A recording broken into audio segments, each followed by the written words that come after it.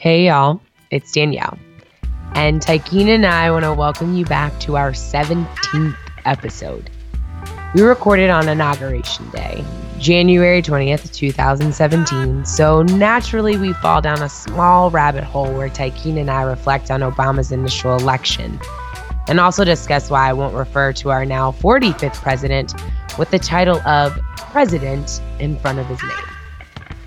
Likewise, we spend time gushing over the recently released film Hidden Figures, which has taken the box office by storm in more ways than one. All right, guys, spoiler alert. Big spoiler alert. If you haven't seen it, save this episode for when you have. We just couldn't help but talk about our favorite moments throughout the movie. It was just that good. All right, let's eat.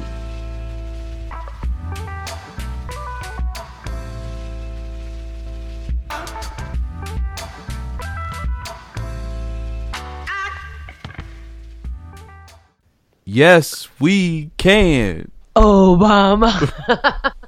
Fired up. Ready to go. So I just got one question for you, Virginia. Are you fired up? Are you ready to go? Fired up. Ready to go. Fired up. Ready to go. Fired up. Ready to go. Virginia, let's go change the world. Oh, man. So many good memories. The end. I got my Obama shirt on today. Obama 08, the original. She probably couldn't even vote in 08. Excuse me. Yes, I could. I was definitely 18. It was the first time I voted ever. My first vote ever outside of like a class election, like official vote, was for Barack Hussein Obama. The 44th president of the United States. Which is now past tense. Wow. Time flies. I remember I skipped class in 2009 to watch the inauguration. Well, fortunately, it snowed, so a lot of professors canceled class anyway. But I definitely skipped the rest of my classes that day because we only had like a dusting in North Carolina. I definitely watched it. I don't know whether I had to skip class or what happened, but I definitely watched it. Like the shirt that I'm wearing right now, I was wearing the day that he got elected because like I drove all the way home to Richmond because I forgot to do that whole like the mail-in vote. Absentee. Yeah, the absentee ballot. I forgot to do that. And so I made my parents come get me. So I could vote in Richmond, and then they drove me back to Williamsburg. That was the kind of like voter enthusiasm I had. I was like, so y'all gonna drive this hour to come get me so I could vote? So did you wash that shirt? Yes, I washed it. Oh, I was just asking. I actually bought this shirt the night that I shook his hand for the first time. And did you wash your hand? Yes, I washed my hand. Who is filthy? Not me. There are a lot of people. But carry on. During like he was doing like one of his, tours of like all of the different, I don't know, Tim Kaine was with him and my aunt had a good relationship with Tim Kaine and blah, blah, blah. I ended up there and he shook my hand and I was like, ah. And I remember I bought that shirt because I begged my mom to buy this shirt because it was at like the fundraiser or whatever. And the night he got elected, I went and took a picture with my Obama shirt right next to the Thomas Jefferson statue because I'm petty. Shade, huh? Give me a P. Give me a E. Give me a T. T-Y. I'm petty all the Because time. I'm truly, truly petty. I'm sure that's like buried in my Facebook somewhere. So in Chapel Hill, there's a tradition that whenever we win a big basketball game, they rush Franklin Street. And just riot and tear things up like y'all do or like big schools do, your people, your kind. Typically, there aren't riots. Sometimes there is some destruction of property. But okay, rioting. Cool. So November 2008, when Obama won, we also rushed Franklin. And people had boom boxes out there. Uh-huh. And they were playing the Jeezy song. And, people pouring out champagne. It was a magical moment. I was driving around last night and I was blasting Jeezy, my president is black, my Lambo is blue. Like, quote, my president is black, my Lambo's blue, and I be damn if my rims ain't too. Mama ain't at home, dad's still in jail, trying to make a play. Anybody seen the scale? My president is black, my Lambo's blue, and I be damn if my rims ain't too. I wasn't ready. Yesterday was just, I just woke up and I just like felt like, ugh. You know, I was talking to one of my friends earlier today, and he was saying that like his first son was born, I think the day President Obama was elected. Fresh.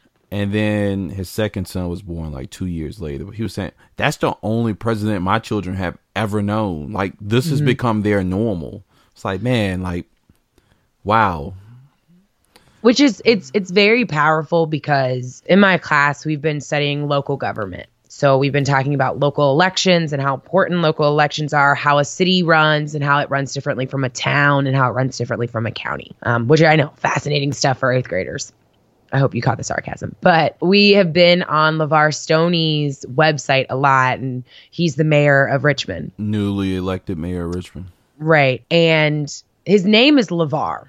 This is a name that you would identify with a person of color, right? A black person, probably. And before we had gotten on his website, my students, they didn't say anything, but it came to my attention that they didn't think that he was black. Although I heard an argument with between some of my kids who were like, Barack Obama wasn't the first black president. They just assumed because Barack Obama was the president that it was a possibility for presidents to have been black in the past. But then when I pulled up LeVar Stoney's website so that we could look at the issues that he says matter to Richmond, literally every single block, I had multiple kids. As soon as his picture came up on the wall, go, our mayor's black? Yeah, his name is LeVar. Like, yeah, he's black. They had it just wasn't a possibility to them, even though our most previous mayor was black. I guess they just see people in positions of power and they assume that they're going to be white. It's very interesting. Living in the hood, just another day around the way. Feeling good today, feeling lovely, just another day living in the hood, just another day around the way. Feeling good today. It's no longer President-elect Trump. It's Donald. It's President Donald J. Trump. You can say it for the both of us. No, you know, I had this conversation with numerous people today, and a lot of the same people that always said people need to put a handle on President Obama's name. Like, you need to refer to him as president. A lot of those same people are refusing to refer to Trump as President Trump. And I'll explain to you why. I don't think that's troubling at all. I'll explain to you why. Donald Trump has said so many inflammatory, degrading things that, in my opinion, he has degraded the position of president. He has not shown respect for that office in running for it or after he's pretty much been elected to that position. So I'm following his lead. And the difference is with President Barack Obama, please tell me and correct me if I'm wrong, he did not do any of those things. The inflammatory comments towards people, massive groups of people, in terms of like categorizing things. It just, to me, there is a strong difference. Like, I personally would have said President Romney because I felt like he exemplified and showed respect for the office in which he would have, at least when he was campaigning, for the position that he was about to take. Did he say things that I didn't like? Yes. Did he have policies that I didn't like? Yes. But were they to the level like that Donald Trump has done? Absolutely not. And so because Donald Trump does not respect the position of president of the United States, I am not going to put a handle in front of his name. So the entire time he's president, so for at least the next 4 years, you are just going to refer to him as Donald J. Trump? I mean, I might slip up. You hear it a lot. Yeah. I mean, President Trump might come out of my mouth. Absolutely. Or, I mean, if he if he manages to have and show dignity for the office that he takes, and there is some type of massive turnaround that I just really don't see coming. But if it happens, then yes, I'll be the first one to say, you know what, like, President Trump. So basically, what you're saying, you're willing to give him an opportunity. I'm going to say that you're going to be open-minded, at least. That's all I'm asking. I'm saying that if he shows me that he has respect for the office that he has now stepped into, then I will refer to him as President Trump. But he has not. And I refuse. And I feel like the difference between myself and the people who refused to do that for Barack Obama was that he did not do like 1/7 of the things anywhere near the things that Donald Trump has. And people were refusing to put the handle in front of his name, refusing to call him President Obama when he had done nothing to deserve any of that and had been nothing but dignified in trying to assume that position. I would have said President McCain. I said President Bush. Right now, I can't bring myself to refer to him to anything other than Donald J. Trump, though. When he respects the office, I'll give him the respect that he deserves. But he has not done that. I'm torn. While I definitely think there's some things that President Trump has did and said are troubling, and some of them were deal breakers for me, at this point, he's our president. So, I mean, not to say that we just have to forget everything that has happened, but I don't think we can continue to dwell on the past. And so, like, that's cute. I had someone, like, being real here, I had someone come to me today. Was like, oh, why don't we impeach Donald Trump for his explicit comments about the women and sexual assault? The truth of the matter is, we can't impeach anyone for something that they did before they were elected. So that's not even, no matter what types of egregious activities that Donald Trump has been involved in over the years, it's off the table now. I don't think it's off the table, and it'll never be off the table for me. We can't impeach him for it. It's just a talking point. I'm not saying that it's something that I plan on impeaching him for, but I will not give him that level of respect when he can't even show it himself. I can't, and I will not. And those things are never going to be off the table for me. The fact that he can brag about sexual assault, and we have someone that he's nominated who said that she doesn't know that she's not going to roll back Title IX on college campuses, which is something that has been widely expanded by the Obama administration. No, that's incredibly troubling to me, and it will continue to be incredibly troubling to me. And until he can either show that, through acts, through legislation, through whatever, that that's not who he is, when people tell you who they are, I'm going to believe them. And to me, he does not act like a president, and I refuse to call him that. Does it change that he is a president? No. People didn't call, I don't know, it's probably a really bad parallel, but like, people didn't call black people for the longest time. Did that change the fact that they were humans? No. Does it change the fact that he's the president, that I refuse to call him as such? No. But personally, I will not give him something that he has not earned. But he took it. Like that's great. But I'm not going to sit here through pomp and circumstance just because it looks cute and just because it makes people feel like we're coming together. No, bump that. I'm over it. I will refer to him. His mama called and named him Donald. I'm gonna call him Donald. Guess I'm gonna name my son President. Do so, and I will address him as such. So, while we're here, just really quickly, what do you think about the people that have been meeting with President Trump? Because I saw Twitter was roasting like Steve Harvey and, of course, Kanye a few weeks ago and Jim Brown. Did Chrisette Michele perform today? I've completely clocked out of like inauguration festivities. I didn't watch it. Yes, I'm pretty sure she did. I wonder what song she performed.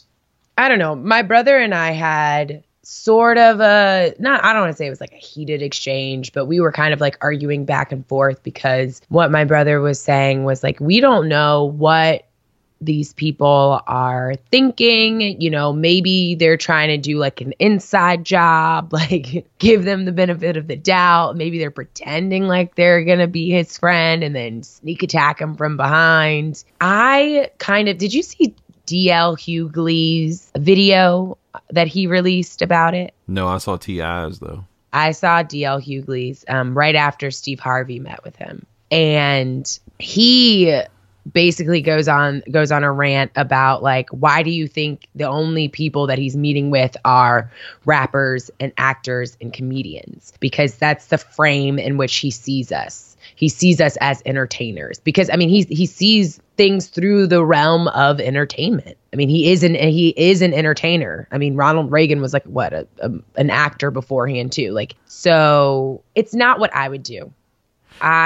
But I also understand, like, if you want to create change, I hate that it's always us that have to reach across the table, because for the past 8 years, very few mainstream Republicans have been reaching across the table, and, you know, you want to get things done. But I don't know. I'm really frustrated. Like, I don't know how to express it without So let me ask you this question. Calling them terrible names.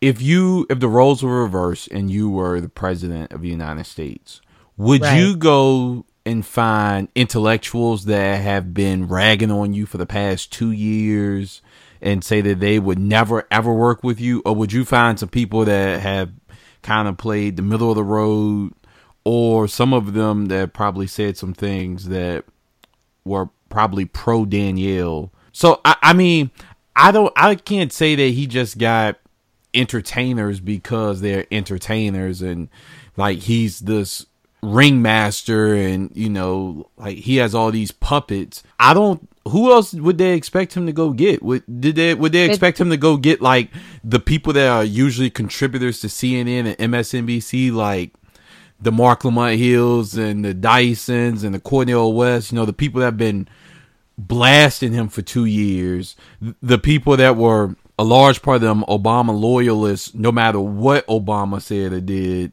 I mean, but if we're tackling urban housing, right? Most of the people. If I'm tackling urban housing, I'm not going to get a neurosurgeon to do it. I'm not going to call a neurosurgeon, but that's a person that you said pro Trump things. So that's who he went to. I feel like he wants to surround him around people who don't necessarily or not necessarily going to put him on blast. I think something that's important is if I'm going to tackle urban housing, I'm going to go find people who've worked in urban housing. I'm not just going to go find Steve Harvey because I think he's going to take a nice picture with me in Trump Towers. What is that fixing? I mean, I'm not to say that I don't know Steve Harvey's background outside of being an entertainer, but he's not the first person that comes to mind when I think of urban housing development. Yeah, but so there are people who probably would have been willing to work or at least like come up with something, extend the invitation. That looks better than not. Who said he didn't extend the invitation? Like, we don't know. But because like people have been blasting the HBCU for being willing to perform in the parade today. So like maybe he did extend the invitation and people didn't want to get the backlash that these people have gotten. So I see it I think I probably see it from a little bit different lens. So granted, Steve Harvey would not be a person that comes to mind be one of the first people to talk about housing and urban development. But I commend him for what it's worth on having conversations about these things right now and not like just talking about, violence. Now we know even today in his address, he started talking about balance and law and order and everything. But if we can start focusing on like access to education, affordable housing, healthcare, I think those other things will decrease. But at the same time, like policies that he's already enacting don't say that that's something that he's looking for. Did you see how, like, if he really cared about it, about urban housing, like today, the Department of Housing and Urban Development suspended the reduction of the FHA, I think it's the Federal Housing Association annual mortgage insurance premium rate. So like they suspended the reduction of premium rates. So for me, I'm really interested, and that's something that's really going to impact a lot of families. When was that implemented? No, that's one of his first. I know, but I'm talking orders. about the reduction in premium rates. I don't know. Because, a lot of economists say that there's a direct correlation between the rise of FHA and the recession in 2008. In terms of reduction of premiums? Not necessarily. Well, just the FHA program in general. I don't know, but I do know that it is now more expensive to own a home, or it will be. For me, that just puts into question what's being said. I honestly, like personally, it would be a very difficult decision to meet with Donald Trump. I think a lot of people, there are some people who are on like a very basic level who are just saying like, oh, anybody who meets with him, horrible, right? Mm-hmm. I see that as counterproductive because at times we're going to have those conversations. And honestly, I don't see him as listening, but maybe somewhere there's like a tiny glimmer of hope. I think what burns people are the statements that they make after they meet with him, where they're just so complimentary. I see him as, what did Steve Harvey say? He called him like, I see him as like a very genuine person or sincere person who has genuine desire to like fix these things. And I think for a lot of people, that's what hurts the most. Oh, he didn't say he's a great guy, but he said he was a great guy. And it was like, but we've been listening to him for months and he doesn't seem like that great of a person. It's one thing to say, hey, I met with him because I want to make some change. And, you got to work with the power players in order to generate power. That's just the way our capitalistic society works, unfortunately. But I think like, Jim Brown, he said that it was like, I don't know. He said something about him being awesome as well. Yeah. He basically said that he think that Trump will fix some of the problems that ail our communities. I don't know. My judgment is still suspended. I mean, no, my judgment's there, but. And then Dr. King's namesake met with him on the holiday. Honestly, I don't even want to talk about that. Like, because I will get all the way hot. Hot. Since when are things off the table on Ain't No Free Lunch? I was just hot. Like, he canceled going to the National Museum of African American History. Mm-hmm. Right? Meets with MLK III on MLK Day. In Trump Towers. In Trump Towers. Like, y'all couldn't have met at the museum? That wasn't an option. Nah. And I mean, he isn't necessarily the most public official. He does identify as a civil rights activist, but he seems to be a little bit shyer. And there was all that drama surrounding him and his siblings. And I don't know. I don't want to speak for, one of my biggest thing is like, I really, really gets under my skin when someone speaks for anyone who's deceased. Honestly, it really gets under my skin because people are free thinking individuals. We don't know where Dr. Martin Luther King Jr. would be today. Maybe he would have met with Trump in Trump Towers. Maybe he was rolling over in his grave. I felt like it was kind of inappropriate, though, for them to speak on the day, because I felt like a lot of people took that meeting and they ran with it, where this is what Martin Luther King Jr. would have wanted. This is what he wouldn't have wanted. This is blah, blah, blah. And I'm just like, it's not our decision to make. And I think it was very ill-timed. If you want to meet with him on your own terms outside of the frame of your father. Part of me says perhaps that was, it was poor judgment to cancel visiting the African American History Museum and then calling for a meeting with the third and then the press conference. But part of me says, like, I wonder what happened in that meeting. Like, what was the goal of that meeting from both sides? I don't even know if there was a goal. Was this just a photo op, or because, Martin Luther King III basically said, well, we need to start moving forward. And then he said people are probably dying. It's like, what does that even mean? Literally probably dying. Our new president is so, and I use this word with intention, our new president is so articulate. It's a very loaded word, and I mean it to be. I'm so surprised he's so articulate. Oh, how nice. How nice. Went from the WWE to the White House. Right. Right. Wow. So, I went to the movies the other day and learned about these 3 women. One of them even had a tie to Farmville, Virginia. That any chance to shout out Farmville, any chance he gets. Crib. But I mean, you're a teacher. Had you been teaching those stories about Hidden Figures?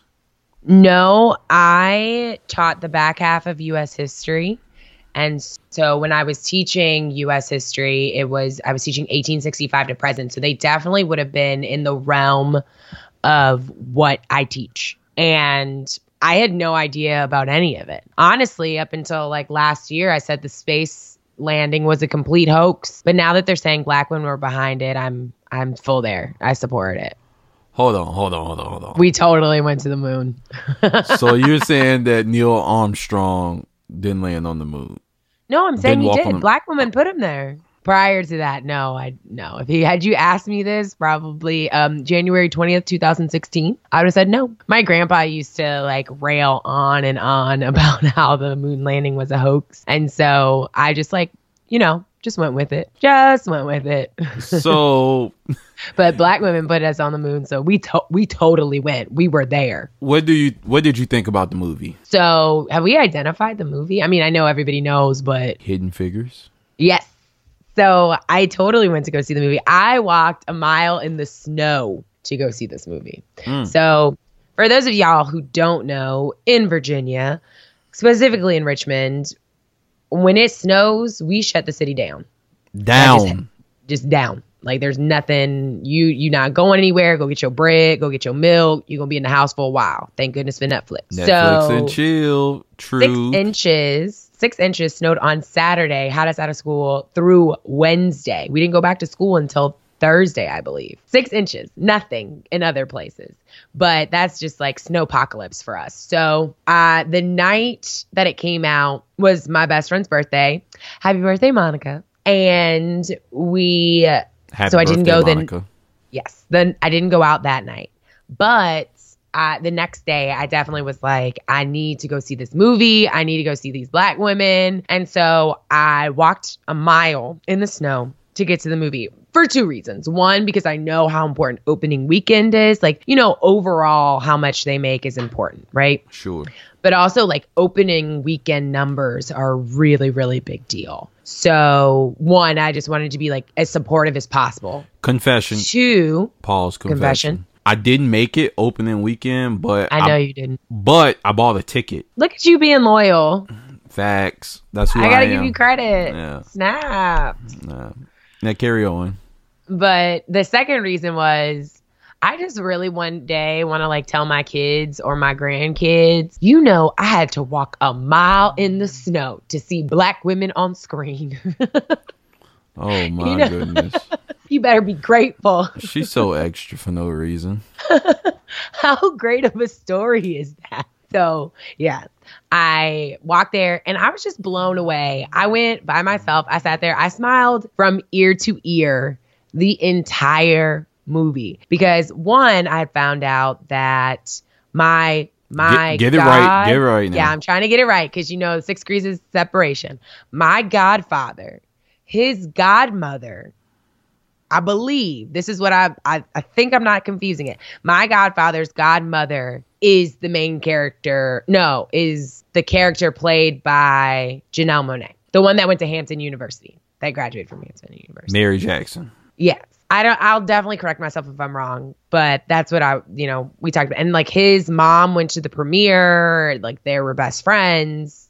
which is, I think is really exciting. But I just smiled ear to ear because it was just beautiful. We were so we had so much agency in that movie. There were points where I feel like the white savior complex kind of creeped in, but these women, they just did it. And it was amazing. And I'm sure there was some like stretching of the truth here and there, but I don't really care. I was so happy. I was giddy. So about some part of the story being embellished, I know I read somewhere that they kind of minimized some of the racism because they wanted to make this a family movie, and they didn't want people, like, they wanted it to be evident, but they didn't want that to be the entire essence of the movie. Like, they didn't want it to take away from the narrative, and in my mind is very much a part of the narrative regardless. Racism, sexism, etc. Is definitely a part of the narrative. But I found that a little bit interesting, and I wish I wouldn't have heard that before I went to the movie, because when I was there, I was thinking about it a little bit. Right. But I enjoyed it. It's something, I think it's a classic.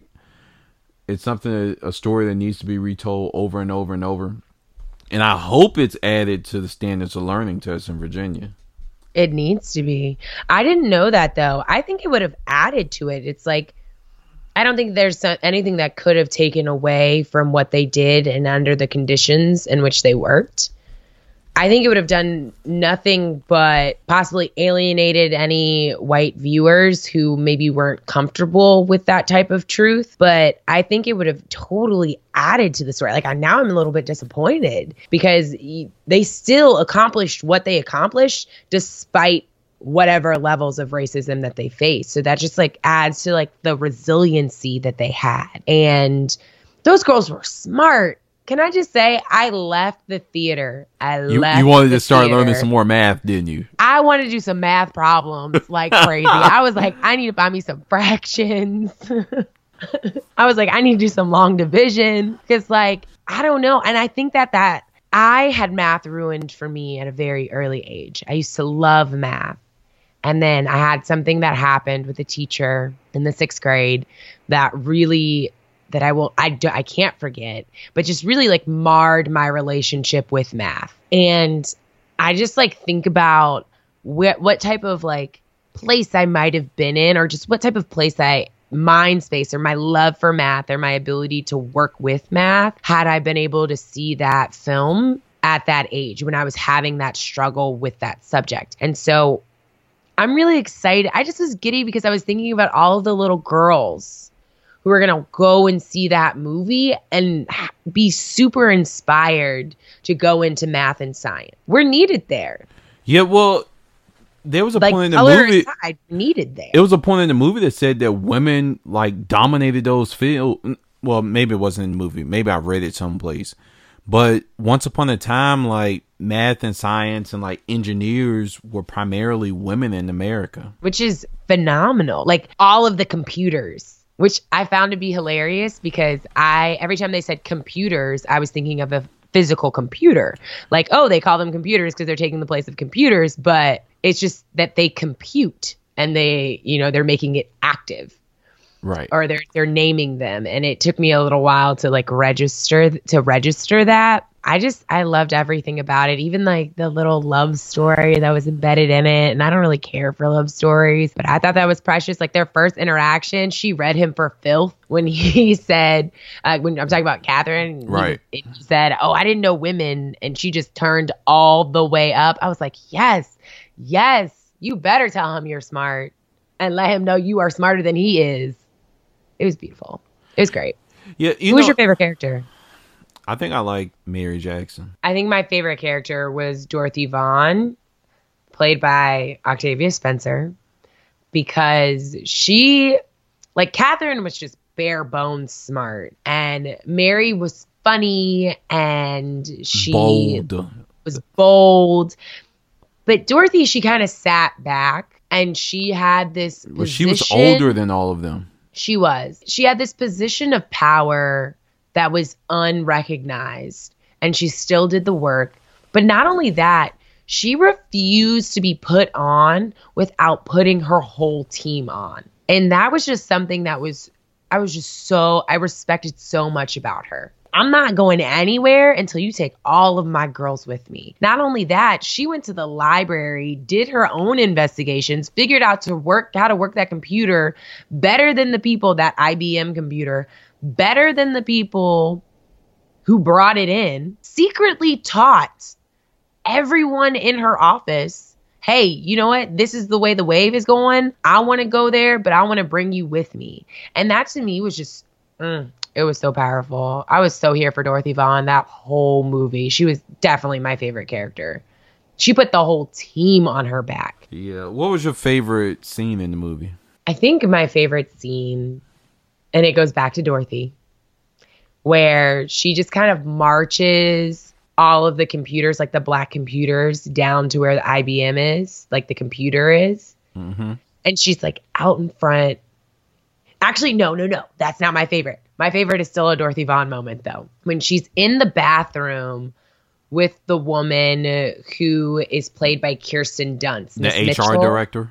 Yes. The HR director, Miss Mitchell. And they like have this moment where Miss Vaughn had already gotten that position for all of the women with the IBM computers.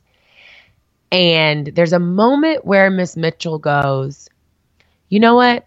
Despite with what you may think, I really don't have anything against y'all. And Dorothy goes, I know you really believe that. I was like, oh, she threw a whole tree at it. Everyone in the theater started like snapping and clapping when she said that.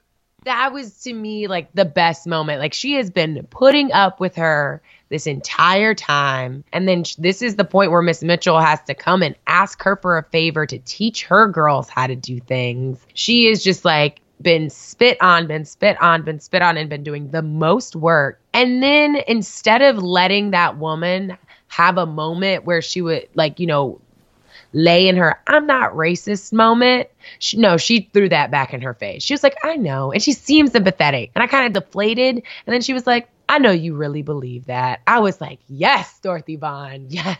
It was the best moment of the whole movie. What was yours?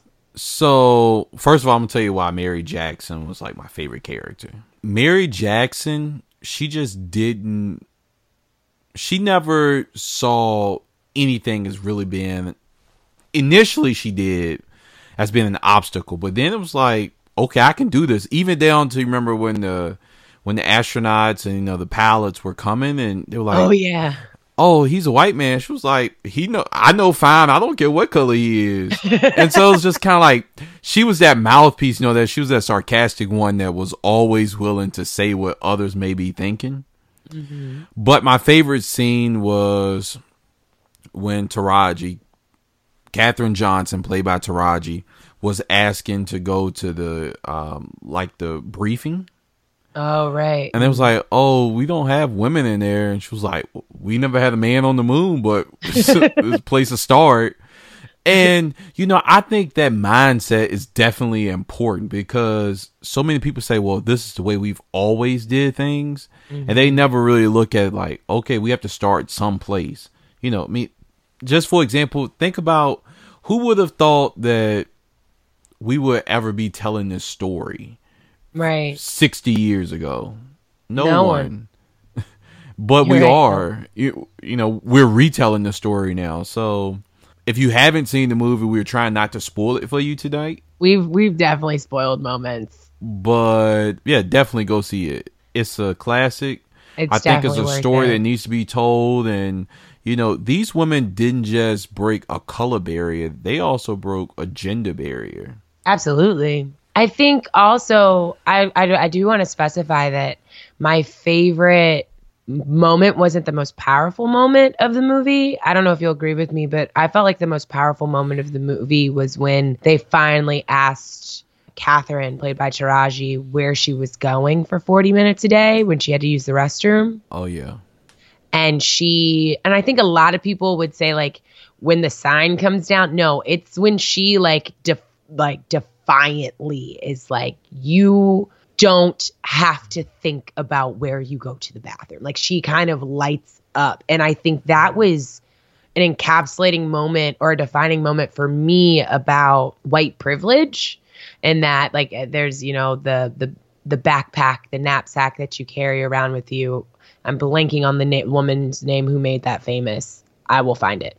But you think I'm taking a break. You think I'm being lazy because you don't have to think about where you go to the bathroom. You don't have to think about what I have to go through in order to make things happen here. And it was just like such a powerful moment of like, and then she didn't even sit down at her desk. She left the room and just left them to think about the fact that they were about to light into her because they didn't understand the struggles that she went through as a Black woman in that space. Yeah. There was no bathroom for her. So let me ask you this question. Do you think they would have tolerated her behavior if they didn't need her? Like if she wasn't Absolutely not. No. Okay. No. But they needed her. She was smart.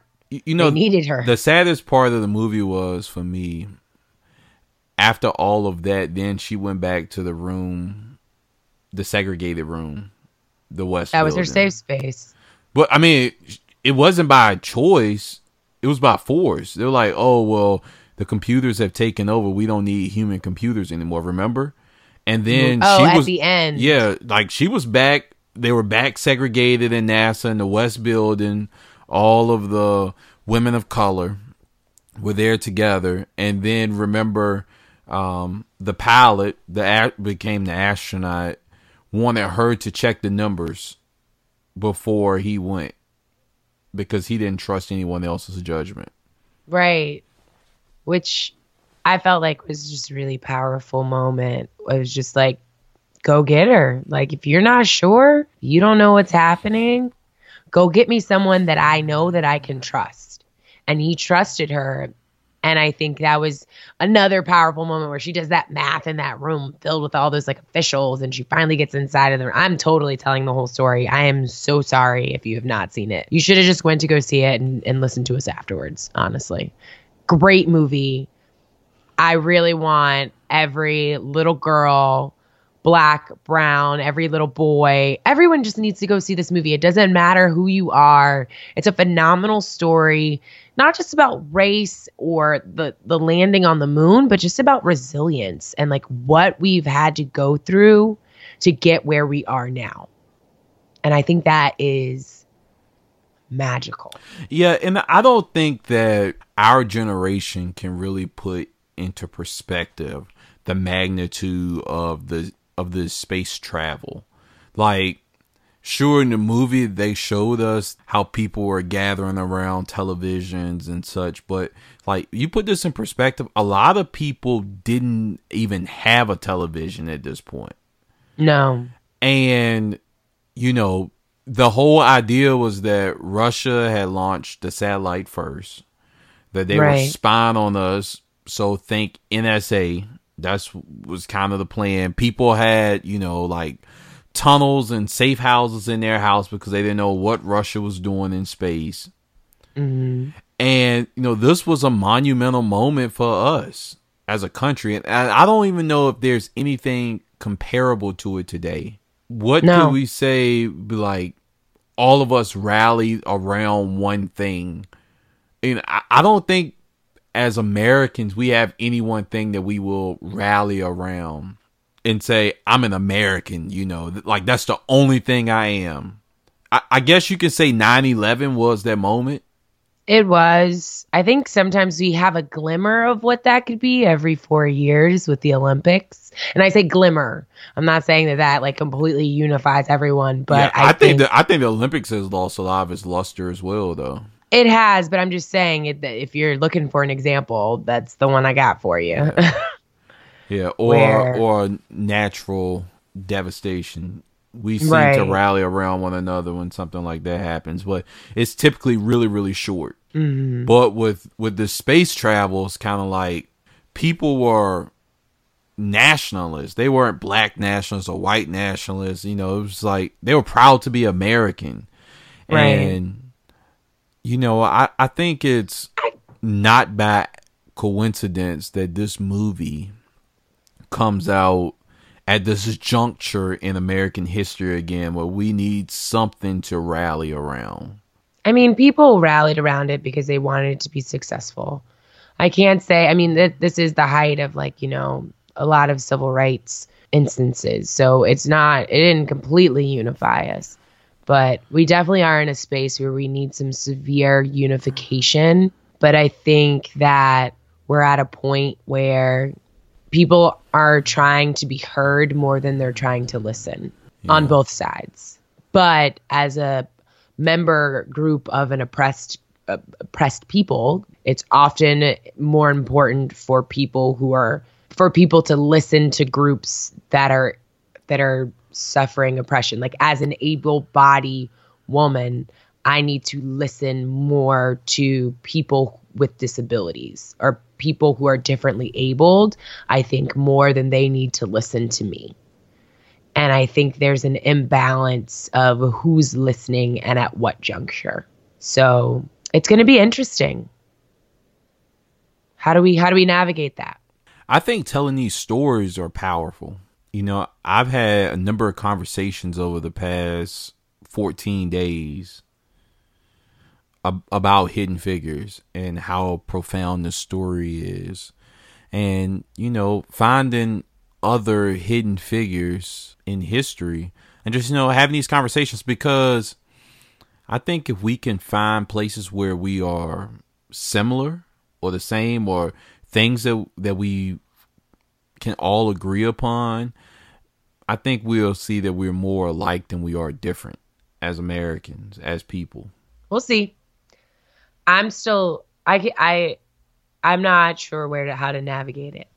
I'm still working through a lot of emotions, a lot of frustrations that I have, trying to be open while not being so open that it ends up being at the expense of what I need and what my community needs.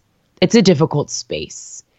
And I agree with you, but it's something that I really feel like I need to sit down and investigate myself before I'm able to offer someone else a solution or steps, because I am just not in a space where I feel like I can offer that to people. I'm working on it though, day by day. Well, we're here for you if you need us. Oh my gosh, you are so extra, making it seem like I'm crying on the microphone. If you don't go somewhere with that. Hey, tell the people the truth. Did you cry in Hidden Figures? I only had a moment of like a tear almost fell. So it was allergies. I definitely had a moment. It was totally when she shows up home. I'm not trying to ruin it for people who haven't seen it, but when she shows up and then her daughter's at the table and then she's a surprise visitor. Oh, yeah. You say allergies. That was so beautiful. It was so beautiful. So, yeah, I definitely had a moment of like, Black love. # Black love. Love is love. Yeah, have okay. You seen, like I said, # Black love. Have you seen The Loving Story yet? No, I haven't. Neither have I. We should probably go see that. Absolutely. Is it still in theaters? Is that a thing? It's probably at the Bird Theater. Wow. We'll check it out. That would be so... That's so disrespectful. Like, on so many levels. It better go to the Bird Theater. So, did we eat today? I think we did. We definitely did. In more ways than one. We got to keep it up. And look at us being consistent. Yeah. Looking at us putting stuff out for the people. Had some lunch for y'all. Yeah.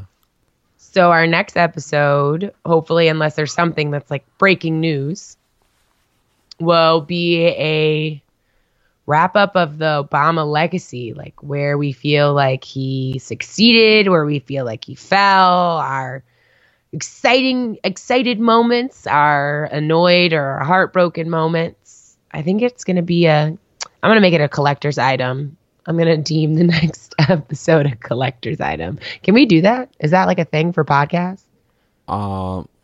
Look, we can do whatever we want to do. So let's start it off. We do what we want. Next episode going to be collector's item. I mean, I think this is going to be incredibly difficult to objectively critique President Obama. Oh, it's going to be very hard. It's going to be very hard. I have a lot of endearing feelings towards him, but he has disappointed me in a lot of different ways. Yeah, so we can give it a crack at it. I mean, we got to keep it under an hour for the people, though. 8 years and under an hour. That's the goal. Yeah. I'll be ready. You be ready. I'm always ready. All right, guys. Thanks for listening.